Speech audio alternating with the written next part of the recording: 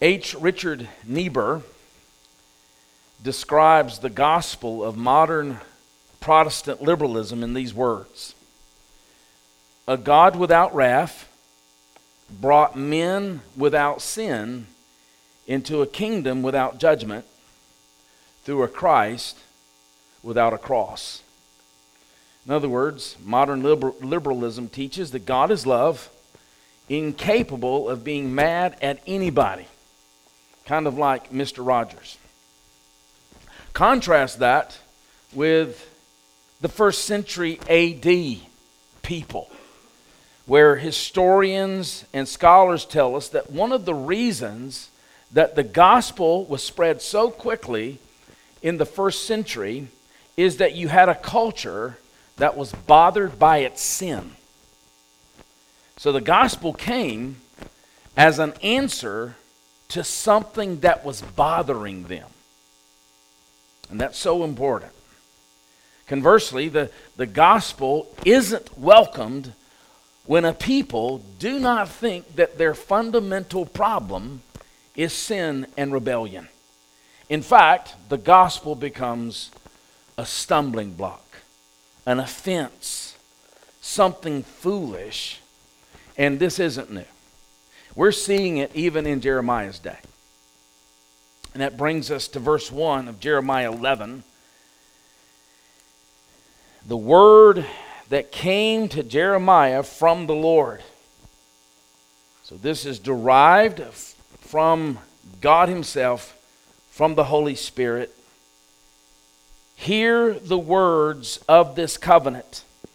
Now this will be what we would know as the Mosaic covenant, the Sinai covenant. There's different terms for the same covenant. And speak to the men of Judah and the inhabitants of Jerusalem. You shall say to them, thus says the Lord, the God of Israel, cursed be the man who does not hear the words of this covenant that I commanded your fathers when I brought them out of the land of Egypt from the iron furnace. That's a metaphor for Egypt. Saying, listen to my voice and do all that I command you. So shall you be my people, and I will be your God, that I may confirm the oath that I swore to your fathers to give them a land flowing with milk and honey, as at this day. And then I answered. Now, most translations outside of the ESV and the King James, or the New King James, translates it this way. I like that translation better. Amen. ESV, so be it, Lord. Amen, or so be it, Lord. Now, the wording of verses 2 to 5. Now, this is going to get a little heady because we're dealing with the covenants here and the relationship between the covenants. But the wording in verses 2 to 5 here is maybe the clearest indication in the entire Bible of the continuity between the Abrahamic covenant and the Mosaic covenant. So those covenants work together, all right? And so God is the God of his people in both covenants. Now, you know, in the Abrahamic covenant, it's kind of a quad promise. God promised a people, a place, protection, and a program. The program was, you will be the means of my blessing to the nations. So the blessing to the nations is coming through the seed of Abraham. And so God liberated Israel from Egypt and made a covenant with them to fulfill his promise made to Abraham. These covenants work together. He's not changing his mind. He's not going from plan A to plan B. It is plan A, all right? The heart of the covenant with Israel, that is the Mosaic covenant, is that the Lord will save, the Lord will protect his people. Now, the larger purpose of this covenant is to enable them, now this is very important, to be a blessing to the other nations. From the Abrahamic covenant on, we know that it's going to be through the seed of Abraham that God is going to bless the nations. What is that blessing? Fundamentally, it's salvation, isn't it? Those nations that were judged in Genesis 11 because of the Babel Tower fiasco and were dispersed over the earth, now God is going to come, and his solution to that curse is through the seed of Abraham. And so, to put it another way, by means of the Mosaic covenant, now the Mosaic covenant, we saw that in Exodus, right? Summarily articulated by the Ten Commandments, through the means of the Mosaic covenant, God intends for Israel to fulfill the Adam-like role that was reassigned to Abraham. And so we saw in Genesis 1 that God is going to fill the earth. He blesses Adam, and Adam is to fill the earth, to rule, to take dominion as God's vice regent. Well, after the fall, that assignment is reassigned to Abraham and his seed. All right? And so now it will be by means of the Mosaic covenant that God will fulfill that through his people. And it's important also to see that the Mosaic covenant is gracious, not legalistic. Now that's important. What's the difference between the two? If it was legalistic, then it would be Israel ascending a moral ladder in order to earn and curry favor with God. But this covenant was made with people who had been redeemed out of slavery. And so there is grace that is the ground of this covenant. And so before God established this covenant with Moses and the people, he redeemed them from slavery, and he adopted Israel as his people, freeing them to be his people and he their God. And so grace and mercy precedes and undergirds his demands. Always. Grace and mercy precedes and undergirds his demands. But having said that, in the Mosaic covenant, there were demands. They were absolute demands. If Israel keeps the covenant stipulations, you can see those in Leviticus 26, Deuteronomy 26 to 28, they will prosper. They will prosper with joy. But if they violate them, then curses follow. Now, to drive home that this is all of grace, and this can get confusing because it sounds what I just said is legalistic. To drive this home, although the standard for the law was perfect obedience, Israel's covenant fellowship with God was grounded by grace through the sacrificial system. That's why the sacrificial system was given. God knew they couldn't keep his law. And so these animals would be sacrificed, for the wages of sin is death. And God would satisfy his divine justice on their sin via these animal sacrifices. But the curse would come when God's provision for their disobedience was rejected, as evidenced by an absence of repentance. That's the issue. I hope that makes sense.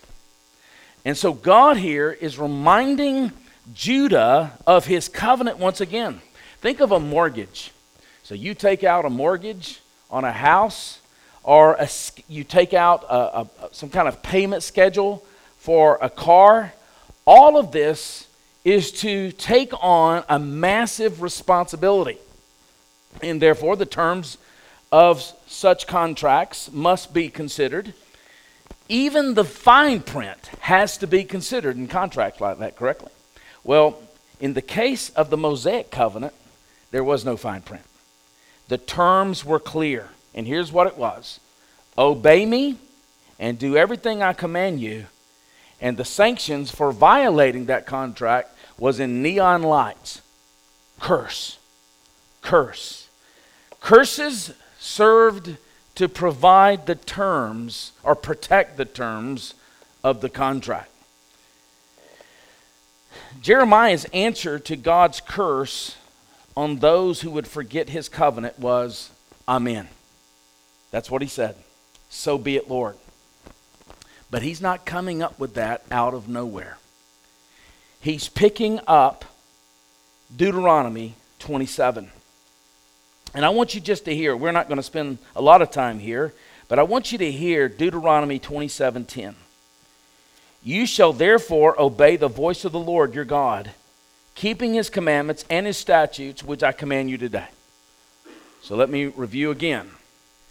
They would not be able to obey perfectly, and that's why God provided the sacrificial system. And one of the evidences that you were walking by faith is you abided by that sacrificial system in the obedience of faith. All right? So this was a covenant of grace. But notice verse 15. The people would, at this point, function almost like a choir. So after the terms of the covenant, notice verse 15. Cursed be the man who makes a carved or cast metal image, an abomination to the Lord. And all the people shall answer and say, Amen. Same word. Same word that Jeremiah just used in verse 5. Notice in verse 16. Cursed be anyone who dishonors his father or his mother. And all the people shall say, Amen. Cursed be anyone who moves his neighbor's landmark, and all the people shall say, Amen. Cursed be anyone who perverts the justice due to the sojourner, the fatherless, the widow, and all the people shall say, Amen. You just go on and on. Then you get to verse 26. Cursed be anyone who does not confirm the words of this law by doing them. And all the people shall say, Amen. And so here, God is reminding the people of the covenant terms, the stipulations, and there's one among them who says, Amen. It's the prophet Jeremiah. And it's going to be costly for him as well. Notice we in verse 6. And the Lord said to me, proclaim all these words in the cities of Judah and in the streets of Jerusalem. Hear the words of this covenant and do them.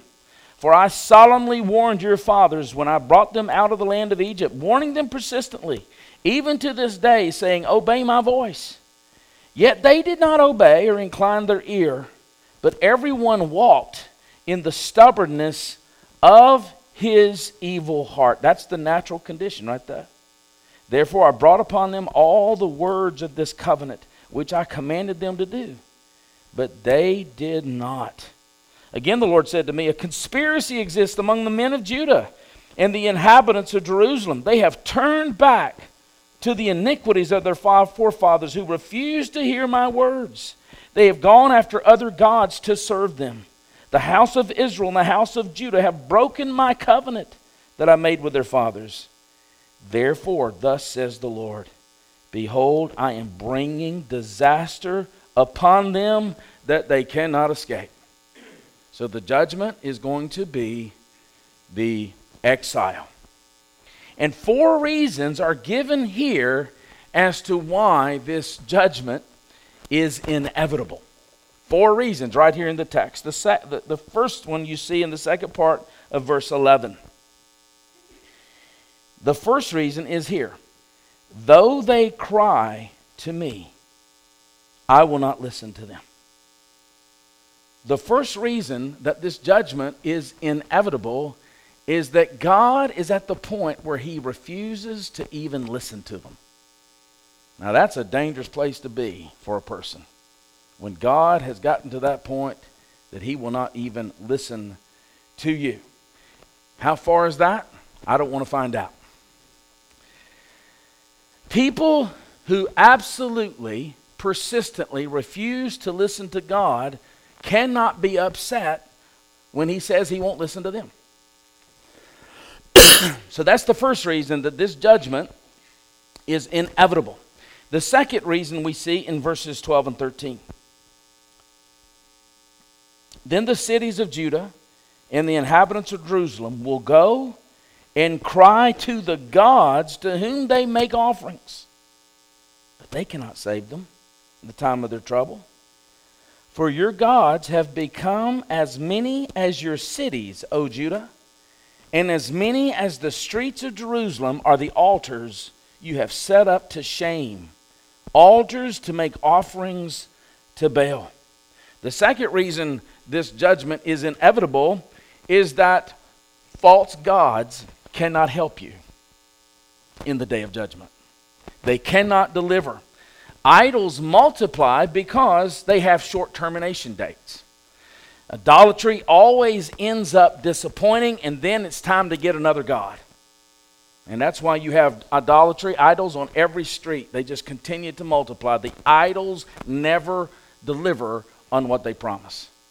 And again, these idols for them were actual physical constructed things out of trees, right?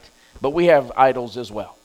Things that we look to for significance and worth and identity and happiness and joy and pleasure.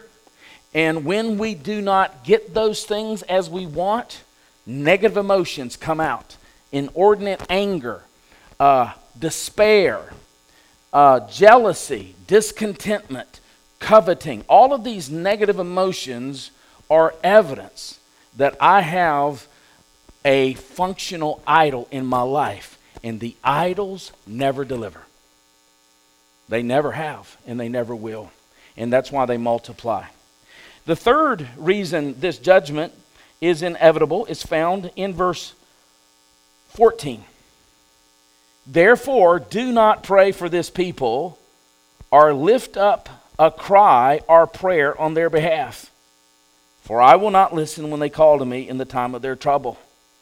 And so for the second time, God tells Jeremiah not to pray for them. So the remnant of believers in the culture here are told not to even pray for these people because God would not honor their prayer.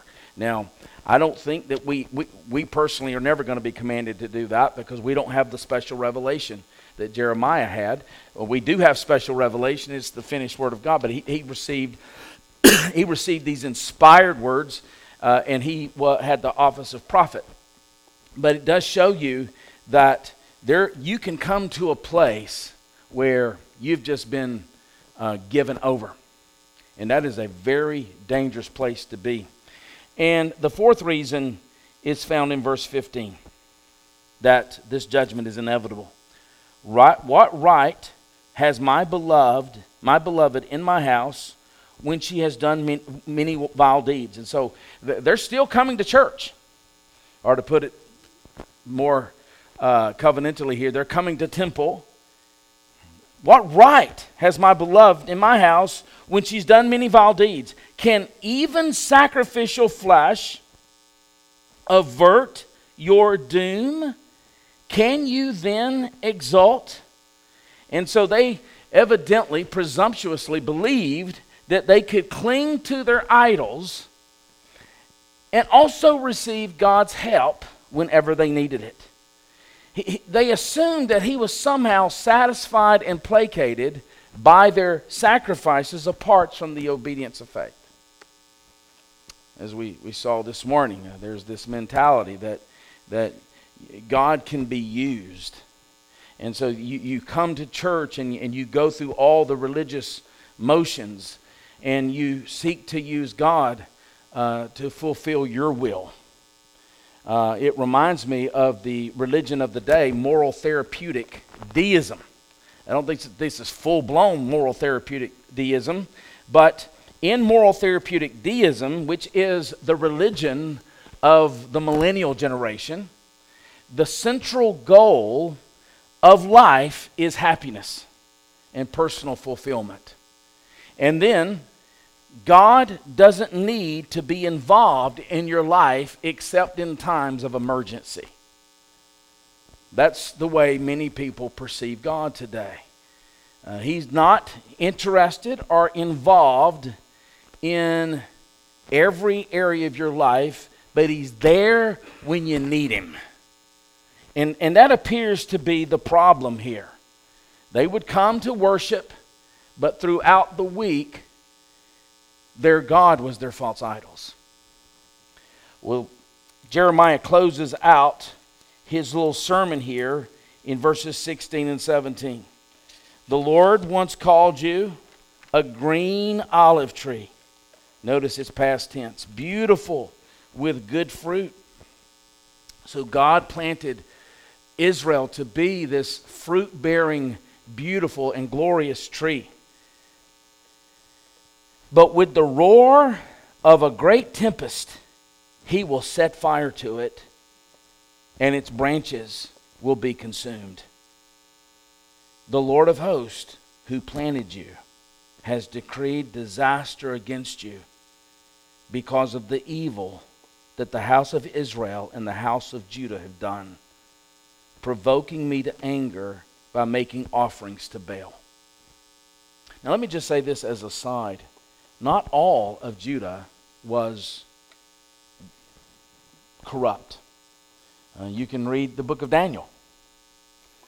Daniel was taken, Hananiah, Mishael, Azariah, Shadrach, Meshach, and Abednego. That was just a remnant of young men who were taken into exile, even though they were believing men. Remember, under the old covenant, there was no distinction. You were born into the covenant. So you might be an unbeliever, but you were circumcised on the 8th day, and you may grow up to be an unbeliever, but you were still a part of the covenant family. Of course, the distinction, the discontinuity between the old covenant and the new covenant is under the new covenant, only believers are a part of that covenant. That's why we only baptize believers. That's why we don't agree with infant baptism, because the covenant sign under the new covenant is believers' baptism. All right? So under the old covenant, you have believers and unbelievers, and so believers would suffer the same fate as the unbeliever. Not eschatologically, but in space and time. And so, generally, Israel or Judah was deemed a believing nation when the king was a believer, the one representing the many. And the nation was deemed an unbelieving nation when the king was apostate. The northern kingdom never had a godly king. The northern kingdom had 20 kings. The southern kingdom had 20 kings.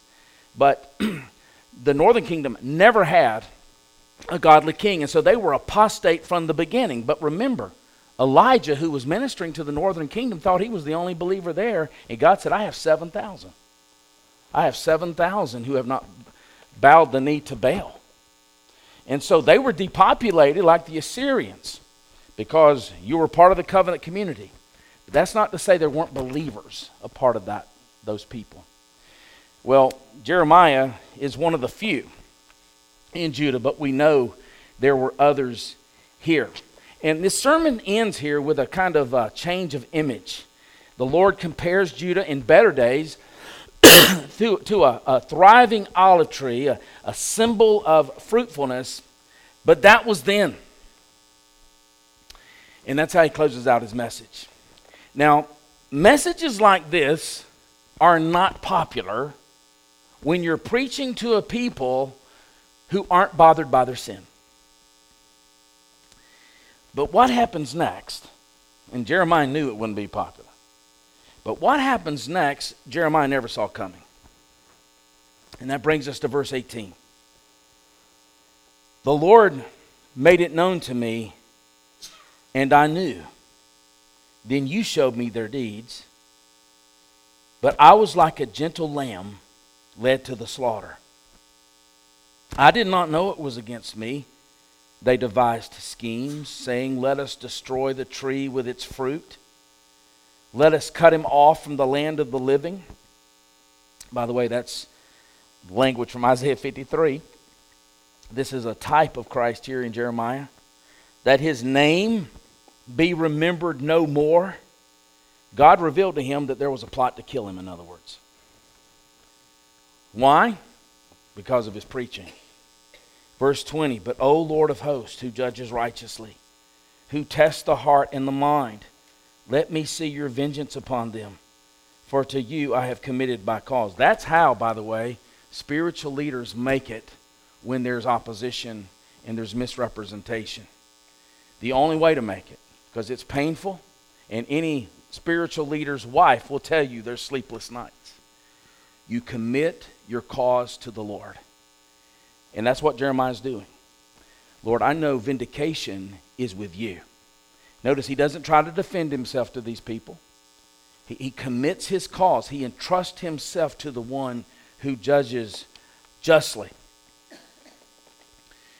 So who are these people that he is committing to the Lord for vengeance? It's quite the surprise. Verse 21. Therefore, thus says the Lord concerning the men of Anathoth, who seek your life and say, do not prophesy in the name of the Lord, or you will die by our hand. Now, why is this shocking? The men of Anathoth. Look all the way back in chapter 1, verse 1. Jeremiah 1, verse 1. The words of Jeremiah, the son of Hilkiah, one of the priests who were in Anathoth, in the land of Benjamin. This is his hometown. His hometown people are threatening his life if he doesn't stop preaching this message. Had to be extraordinarily painful for him. Verse 22. Therefore, thus says the Lord of hosts, behold, I will punish them. The young men shall die by the sword, their sons and their daughters shall die by famine, and none of them shall be left. For I will bring disaster upon the men of Anathoth, the year of their punishment. They deserve that. There are no victims in hell. There's no victims in judgment, just culprits. They knew the terms of the covenant, and when Israel said amen to the covenant, these people were saying amen to the covenant. That's how representation works. And here they are rejecting the terms of the covenant, and when someone is exposing that to them, they want to kill him. Instead of repenting, they want to kill him. They want to have his mouth shut permanently. And that's one thing preaching does. Faithful preaching exposes whether one really believes or not. And that's why faithful preaching is so important. It has two functions. We saw that all the way back in Jeremiah 1 as well. To pluck up, to break down, to destroy and overthrow, that's a negative function. To build and to plant.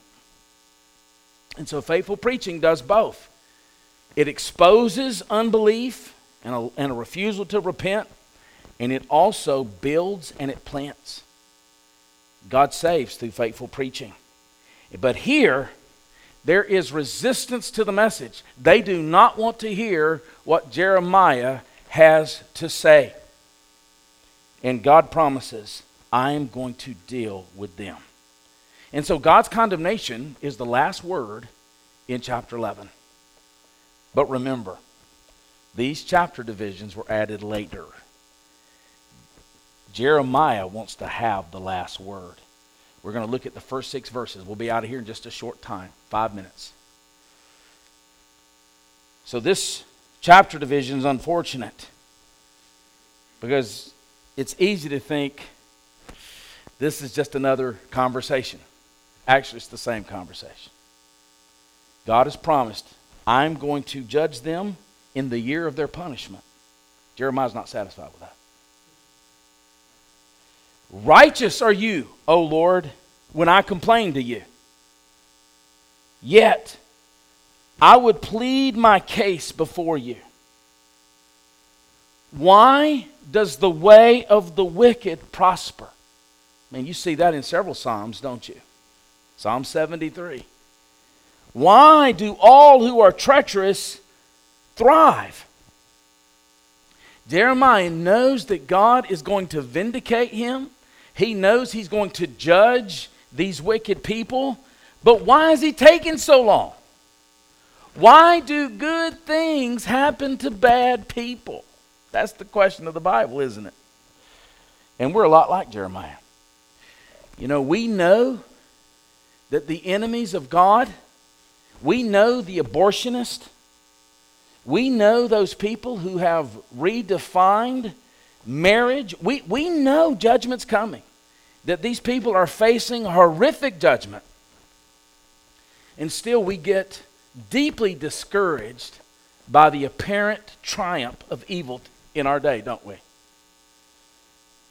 We're tempted often to think like Jeremiah here. Why are they prospering, Lord? I know judgment's coming, but they're enjoying your creation in the meantime, while the righteous are suffering for it. Verse 2. You plant them, they take root. They grow and produce fruit. That's Jeremiah. He's struggling with God here. He just does not understand how this could be. He's the righteous one, and he's suffering deeply. And the unrighteous, who have no regard for the covenant, are prospering. You are near in their mouth and far from their heart. Man, that's an indicting statement. You are near in their mouth. They are faithful in worship attendance. They even sing in the choir. They teach Sunday school. They come on Sunday night.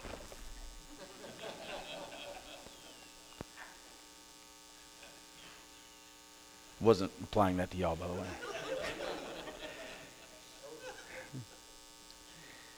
But you, O Lord, know me. You see me and test my heart towards you. Pull them out like sheep for the slaughter and set them apart for the day of slaughter. I am not content with your timetable. That's what Jeremiah is saying.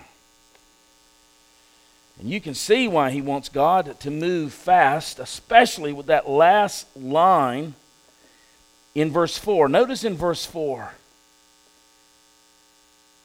How long will the land mourn and the grass of every field wither? For the evil of those who dwell in it, the beast and the birds are swept away, because they said, he will not see our latter end. In other words, the he there is likely Jeremiah. The words here contain a veiled threat that Jeremiah would die long before his enemies did. If you don't take care of them, they're going to take care of me. That's what Jeremiah is saying there. He clearly wants an answer to the problem of evil. That's the issue. Like we saw with David's dismay this morning. He sees his brother try to balance the ark. God judges him immediately, and David wants nothing to do with that. So we see David, we see Jeremiah. They're humans like us. These aren't superheroes. They're like us. That's why I love the Scripture. It's bare honesty. We see the flaws of the heroes. It's one of the testimonies to the trustworthiness of Scripture. But God, having said that, does not always answer our questions the way we want him to. In the book of Job, get this, Job asked God 16 times why. And God's response back to Job was 70 questions. 70 questions back to Job's 16 questions of why. Now, in the case of Jeremiah, again, God answers back with questions to Jeremiah. We'll close here in verses 5 and 6. The Lord answers Jeremiah, if you have raced with men on foot, and they have wearied you, how will you compete with horses? I'm not sure exactly what he means by that.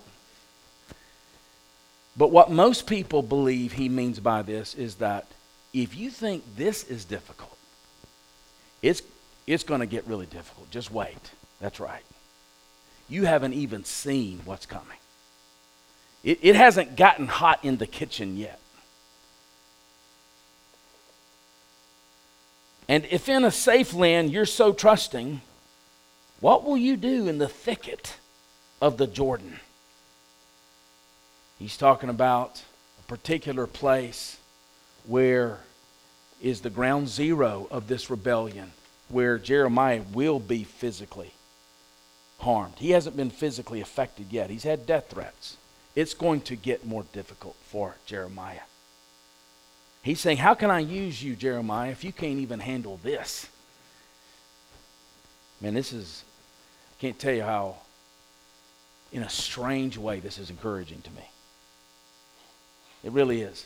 But it does remind me that God's in control, doesn't it? Even in the struggle.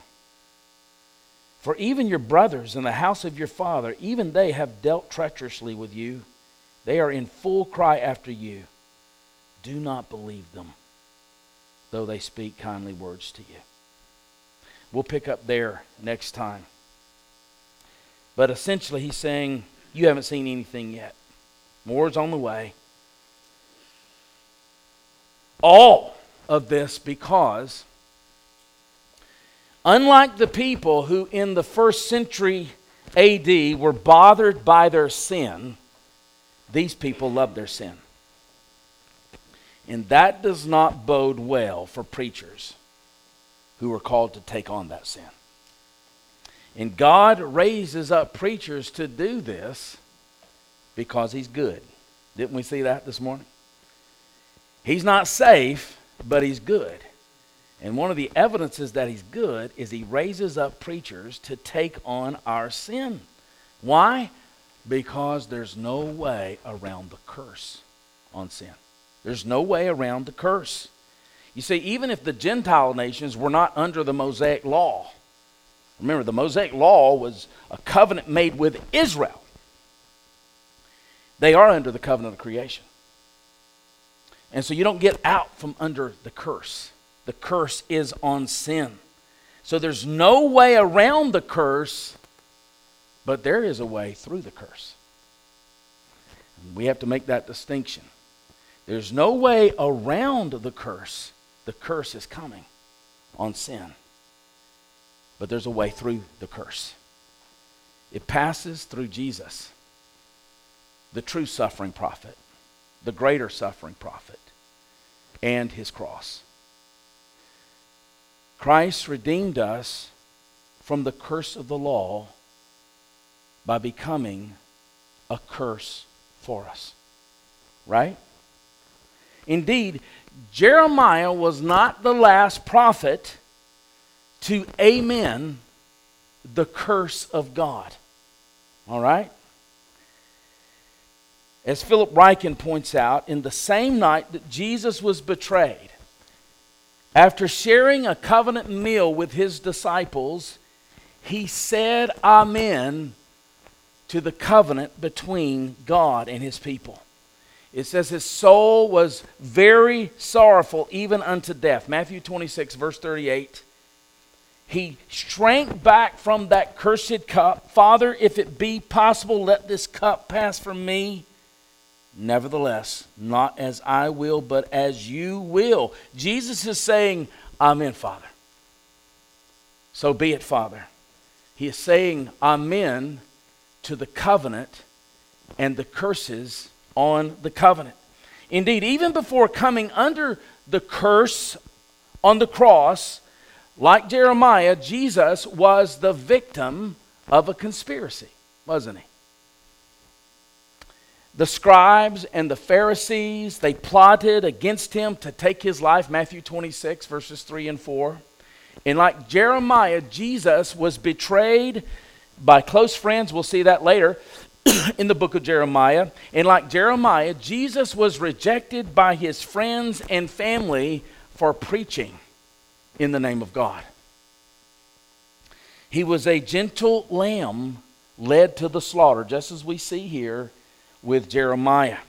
Unlike Jeremiah, who cried out for judgment on these people,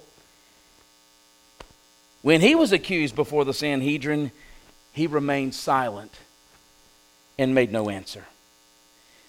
Isaiah 53, he was oppressed, he was afflicted, and yet he opened not his mouth. He was led like a sheep to the slaughter. And even when he was on the cross, here's what Jesus said. Unlike Jeremiah, who said, when are you going to lay down the hammer? He said, Father, forgive them, for they know not what they do. Luke 23. In other words, he was inviting all the curses of the covenant to fall upon him. For our idolatry, for our lovelessness, for our disdain for the Word of God, and for every other sin, for our guilt.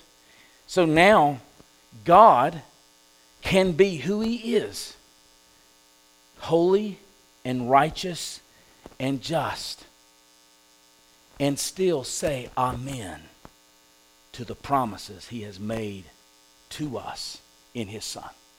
The promise, the forgiveness of sins, the promise of eternal life, the promise of abundant life. That's what Jeremiah has to say to us tonight. Let's pray.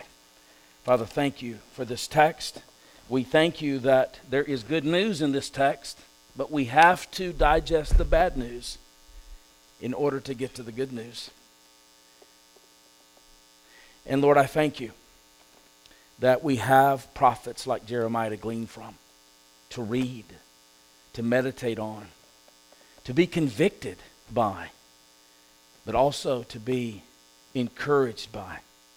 Because there was one greater than Jeremiah who came, a greater prophet, who revealed by his word and spirit the will of God for our salvation, and then accomplished that salvation as our great priest, satisfying divine justice, taking your wrath, taking the curse, saying amen to the curse, so that in his resurrection, all the promises of God are yes and amen in him. We ask these things for his sake. Amen.